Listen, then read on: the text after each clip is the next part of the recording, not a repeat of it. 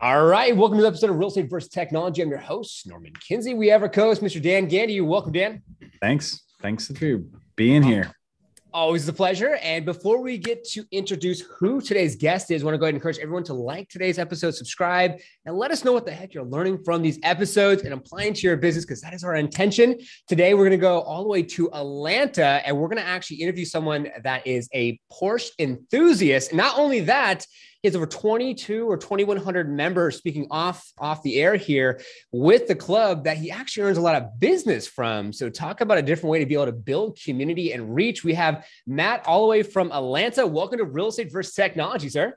Well, I appreciate you guys having me. Thanks so much for the opportunity. Of course, man. So today it's all about you, your business. We want to deep dive into that and learn a little bit more about your story. So anyone that comes and stumbles upon you and they see your episode, they can be able to understand why real estate. So tell us a little bit about your backstory. Like how long you've been in the business, why real estate?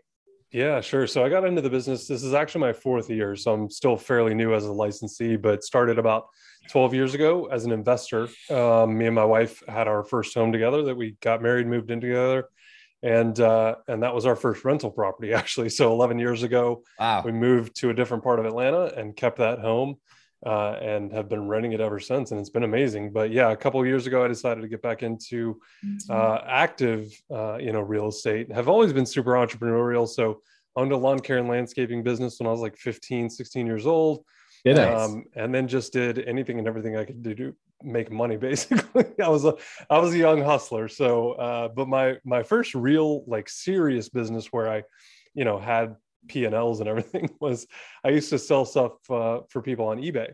So they would consign their, used office equipment and phone systems, IT systems, to cubicles. I mean, anything and everything you can search on eBay, I've probably sold it. And I did run a very successful franchise here in the Atlanta area with some partners. They actually had 3 locations where you would bring your stuff physically in and drop it off, and then we'd ship it out and sell it and take a consignment fee commission for it. So, but that, that business went belly up about the same time real estate went belly up. So I had to go back and get a real job and I worked in sales and marketing for the next, 12 years until I decided to make the leap and start my real estate and lawn care and landscaping business. So it's been good though. Yeah, congratulations on your side. And I can relate to you because actually I did the same thing, sold things, friends, family, loved ones, things on Craigslist, and dabbled in eBay a little bit as well, and wasn't a fan with eBay. And then Craigslist is a little bit easier and meeting people in person, but never went that big with it. And I can definitely relate to you on that. That's awesome. So as far as we know you're in Atlanta, been in the business for a while now. How are things going in regards to your business now that you have gone full time and the market is doing a lot better now? We still need some inventory, but how's things looking for you? Seriously, yeah. So there was a little bit of overlap between my lawn care and landscaping business into real estate, about a 90-day overlap there, in which I was positioning that business to sell. So for 90 days, I couldn't go 100% into it, right? And I was still working every weekend. I was still in my lawn care business day to day. Wow. So it was really, really challenging. But once, the end of March came and I sold the business and we signed the contract and the funds all cleared and everything was done, I felt like a huge sigh of relief. I could actually go 100% into this thing. And from then on out, man, for 6 months, I worked nothing but open houses for other agents. I was calling everyone in my sphere, turning over every rock, building out social media accounts, trying to get as much attention, around my business as possible. So it was really good. We not to talk too far as numbers, but I'm an individual agent, so I don't have anyone on my team. I don't have an assistant or anything like that. Every once in a while, I hire contract people for contract-based, project-based stuff for marketing and everything else. But for the most part, it's just me. So my first year, I sold 4 houses. Nice. Pretty pathetic for most. If you're honest, I feel like you sell 4 or you sell 50. There is no in between there. No, but yeah, I sold 4 houses my first year for 2.1 million. The second year I did 4.25, and then in 2021 I did 7.2. So we're seeing steady growth. You're making growth. Yeah, I think the biggest thing for me, and maybe this is a big takeaway for a lot of your folks here, is that it's all organic.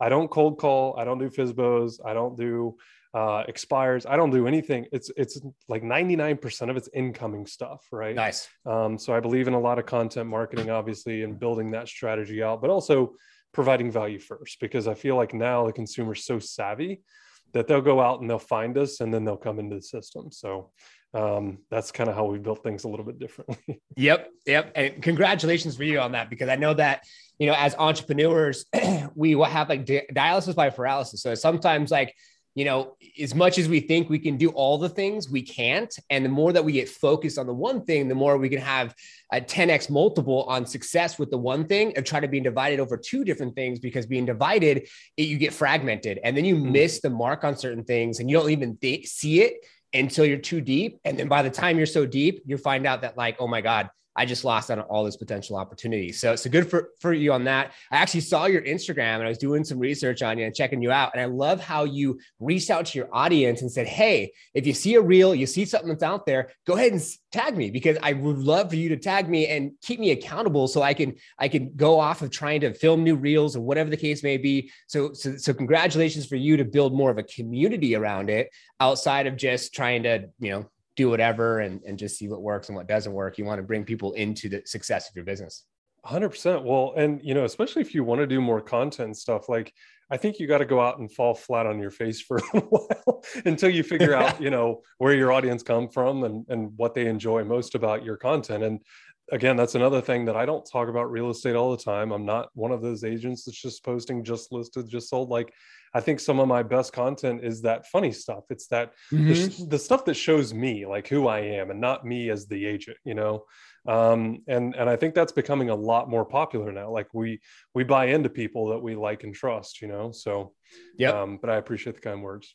Oh man, definitely. I saw you actually, speaking of funny, we had Matt on our show here, Matt Laninetti, and I saw that you also interviewed him as well, and talk about not speaking about real estate, but he is a realtor and the way he does it is just super awesome. Yeah. So before we get into our mix up round and Dan's going to kind of deep dive a little bit more into the tool sets that you're using, last thing is what would you say, separates you as a real estate professional in the Atlanta area?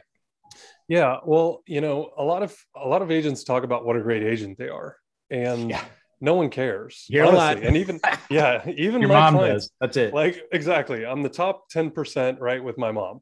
And so, to me, that's a huge miss, because I'm, again, coming from a sales and marketing background, you understand the consumer mindset. The consumer has no idea. And the only reason I shared numbers with you guys is because it's super contextual. If you show those numbers to people in California, they'd be like, what, did he sell 2 houses last year at $7 million? Like, yeah, Atlanta's average price point's like $400,000. That's a lot of houses. So, the reason that I share that stuff is for context, because I think a lot of people get lost in that part of the sauce. Consumers have no idea what that means.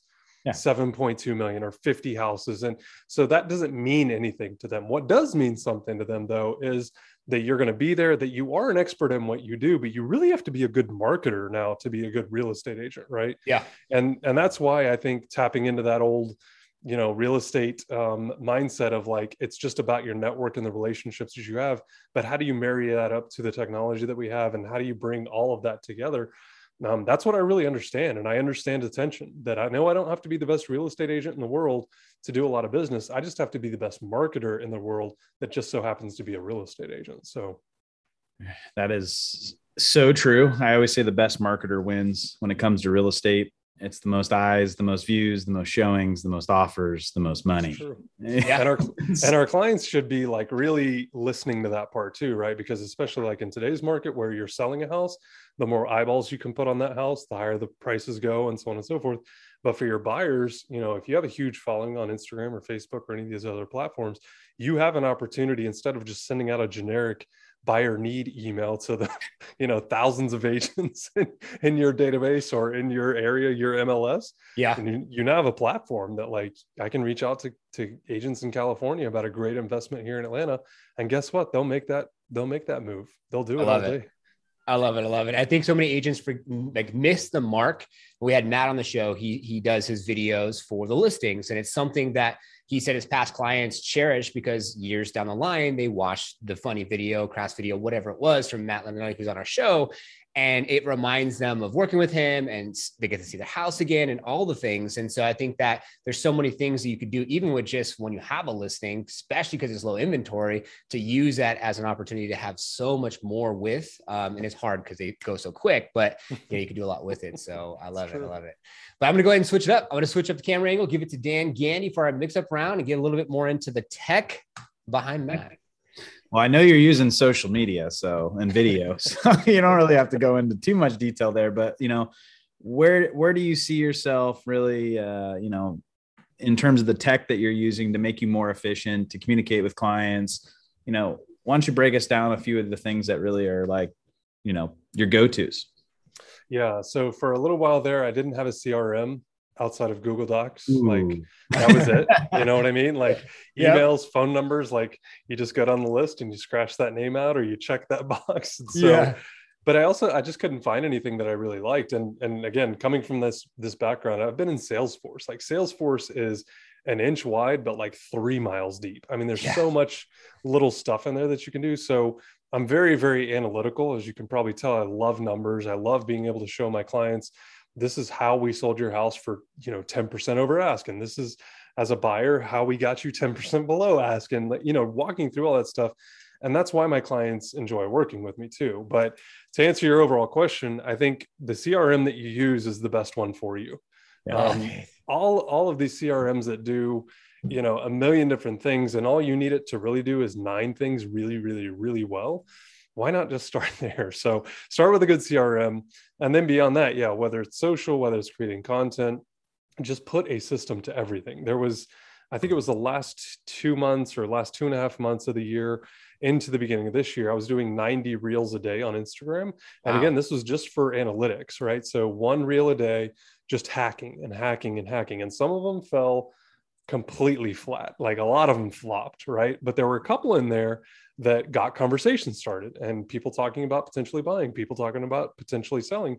And it had nothing to do with real estate. It was just a funny sound or a funny song or a creative way for me to get, good with them on video, if you will. So, but anyway, all of this stuff requires a system. So whether it's, we use text, we use email, of course, we use the phone to actually call people still. In fact, that's actually my preferred method. As much as I love social media, anytime someone sends me a text, because, we're in the car 99% of the time, I just call them right back and I'm like, hey, sorry, driving right now, but I needed to catch up with you anyway. And so, but we use text a lot, especially for our, my sphere, I call them my VIPs.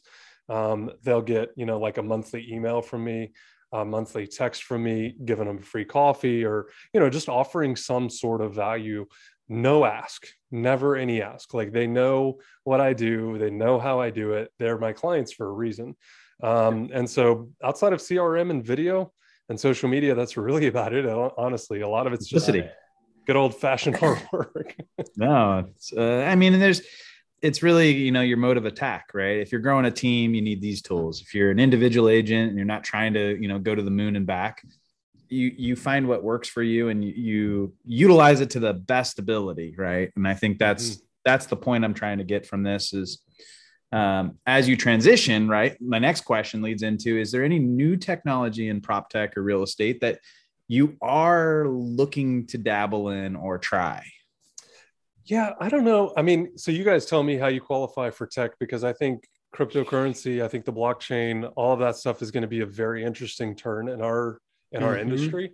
I think that it's going to be something that really commoditizes a lot of people. I'm very, very open and honest with, especially new clients. So, someone sends me a referral, they have no idea who I am. The first time we meet for coffee or lunch or that buyer consultation, a seller consultation, I'm just very, very honest, and maybe to a fault with them about what value I add to the transaction, right? I'm a really good negotiator and I'm a really good marketer. Well, if you want to sell your house, you need a really good marketer, and then you need a really good negotiator. But if you're just trying to go buy a house, you really need a good negotiator right now to unpack and unload. How is this deal going to actually work, right? And January was a great example. January was one of my best months in this business, and we bought 3 houses. I represented 3 buyers, and we totaled it up. I think it was $225,000 in equity once we got appraisals and everything, like that's insane right Wow. now. I mean, Yeah. A, to get houses, and then B, to get actual equity. So, I use these stories and I use these anecdotal things to show this is the success that we've had in this business, even in the last 2 years, and probably more important in the last 2 years than ever before. That the social proof goes a long, long way. So Yeah. I'm really excited about the blockchain and cryptocurrency and just all of it, like NFTs. I can't wait to see someone NFT their house for like 7 times the value that it's probably worth on a normal MLS somewhere. But I think that's going to commoditize a lot of people. And I think a lot of people are going to be forced to get out of this business because they don't understand the trends and where this whole thing is headed. It's going to be really interesting. Yeah. It's like, hey, I'm going to buy my house today on Bitcoin. So it's on the horizon, man. But yeah, that's all crazy, I got. Right? Yeah. Your simplicity amazes me because you're successful and you don't overcomplicate things. And I think a lot of agents, they self-sabotage themselves because they get so lost in not having that clarity. Just as guilty, by the way. I overthought everything in the beginning. I was like, well, we need a system for that. And we need a system for this. And it was like, no. It's lead generation. It's lead follow-up. It's contract negotiation. It's going on appointments, and it's relationship building. Like, it's really that simple. Anything beyond that is complicating it, I feel like. Exactly. Awesome. I love it. Well, thanks, Dan, for taking on that mix-up round. And it definitely was a bit to unpack. And I like how it's just like, that saying, keep it simple, stupid. And I think that a lot of the viewers and listeners out there, the intention of the show is for them to take things from what you're doing, and they might want to take a similar path. And I think what we really want to dive into before we end the show and open the floor up to you to leave the guests and listeners with something to take from you is this car club. Because I feel that there's a common thread. Agents have whatever it is whether it's Matt and his niche videos. Some people are buyer specialists, seller specialists, farming experts, and they do farming. For you to have a car club and then tie your Porsche into that. I'm actually in the process of looking at purchasing a GTR. So I also want to use the car for networking, and your net worth ties into your network ties into your net worth. So tell us about the car you have and how that even came to be. And if someone is like watching and loves cars, like I'm sure all of us at some point, like cars, even if it's just to get somewhere, like especially if you're a real estate agent. Yeah. A lot of real estate agents have, they all have nice, and a lot of them have Porsches or nice cars or Mercedes. So like, how did that come about, Matt? Yeah, well, so my dad worked in the automotive industry. So I was born and raised here in Atlanta, but he would commute to Detroit back and forth. So he'd leave on Monday, come back on Friday. And so I was always around cars. We always used to go to dealerships to see the new cars when they came out. We used to go to the car show every year. Like me and my brother, who's like 3.5 years younger than me, just always enjoyed being around cars. So every car show we heard of, we'd go to. And so anyway, from a very young age, all the little models and toys and stuff we had kind of as kids growing up, that was just always like something that we were into, and then my dad got into that industry, and it was like, this is really cool. We went with him one time to Detroit and visited the Henry Ford Museum and saw all the old car. I mean, the history is just amazing, right? And to your point, it's like Americans love their cars. So it's a very, very easy kind of passion project, if you will, that I don't know, maybe 10 years ago, I was like, man, I'd really love to get into Porsches. They're beautiful cars. The way they perform is absolutely amazing. A friend of mine really got me kind of deeply entrenched with Porsche when they moved here to the Atlanta area and created their whole new facility with the Experience Center, and you can come and drive on the track and everything else. And so he actually worked for them, and he was like, hey, you should come out to this event I'm hosting, and we're going to be driving Porsches around this huge parking lot, like at real speed. Cool. And I was like, okay, cool. So I hop in and we drive around, and I was just like, this is a whole nother world. Like I knew I liked them from a distance, but I'd never driven one. I'd never ridden in one. When you do that, it totally changes your whole perception of what the car is. And honestly, if the people listening and watching this only take one thing away, understand that car would be gone if it all went to zero tomorrow. Like, this is just a material thing. Yes, I have passion for it. I love the community that we've built as a result of it, but I'm going to take care of my family first. The car will always come back. So that's just a thing. But at the same time, there is this passion about cars, and especially about Porsches, that 5 years ago, I purchased my first one. The only way I was able to convince my wife to let me get one was because they were appreciating in value. So just like real estate, they kind of reached the plateau and bottom, and they started going up in value. And so I found one in Nashville, Tennessee. Me and my brother drove up, we picked it up, we brought it back. I had it for about 4 years. I sold it and almost doubled my money. And it was like, wow, this is amazing. I could get used to this whole hobby. Yeah. So sold it last year and then purchased another one. So it's just always been a passion of mine. And a couple of years ago, I kind of got frustrated with, the old guard, if you will. These cars are not cheap. They're not cheap to maintain. They're not cheap to operate by any stretch. And so, it demands a certain audience. And I had found that in being around these types of people, that they were really kind of split into two groups. That old guard, and I don't just mean old people, I just mean old guard of like people that have had Porsches for 50, 60 years. Yeah. And then the kind of like, exactly. And then the new money, right? Like the guys that it was just simply a passion, that they were high level performing executives or entrepreneurs that had worked really, really, really hard, but their dad had a Porsche. And so he wanted to go buy one. And so we started kind of connecting this group of guys that were, in their mid 30s, early 40s, some of them in their 50s and 60s, that just enjoyed the brand, enjoyed the cars, enjoyed being around each other that enjoyed these cars. And, we do different events once a quarter now. And last year it was once a month. So wow, really, really highly engaged group. And like you said, about 2,000 plus members now, that all over the Atlanta, we have people drive from North Carolina, South Carolina, Tennessee, Florida, Alabama. I mean, they literally come from all over the Southeast to Atlanta for our events now. And so it's just been really cool. And the business connections, of course, not just for me, but for the people in that group, have been incredible. Insurance, financial people. I mean, it's been really good. It's been really good. So, wow. That's amazing. Before we got on, yeah, right.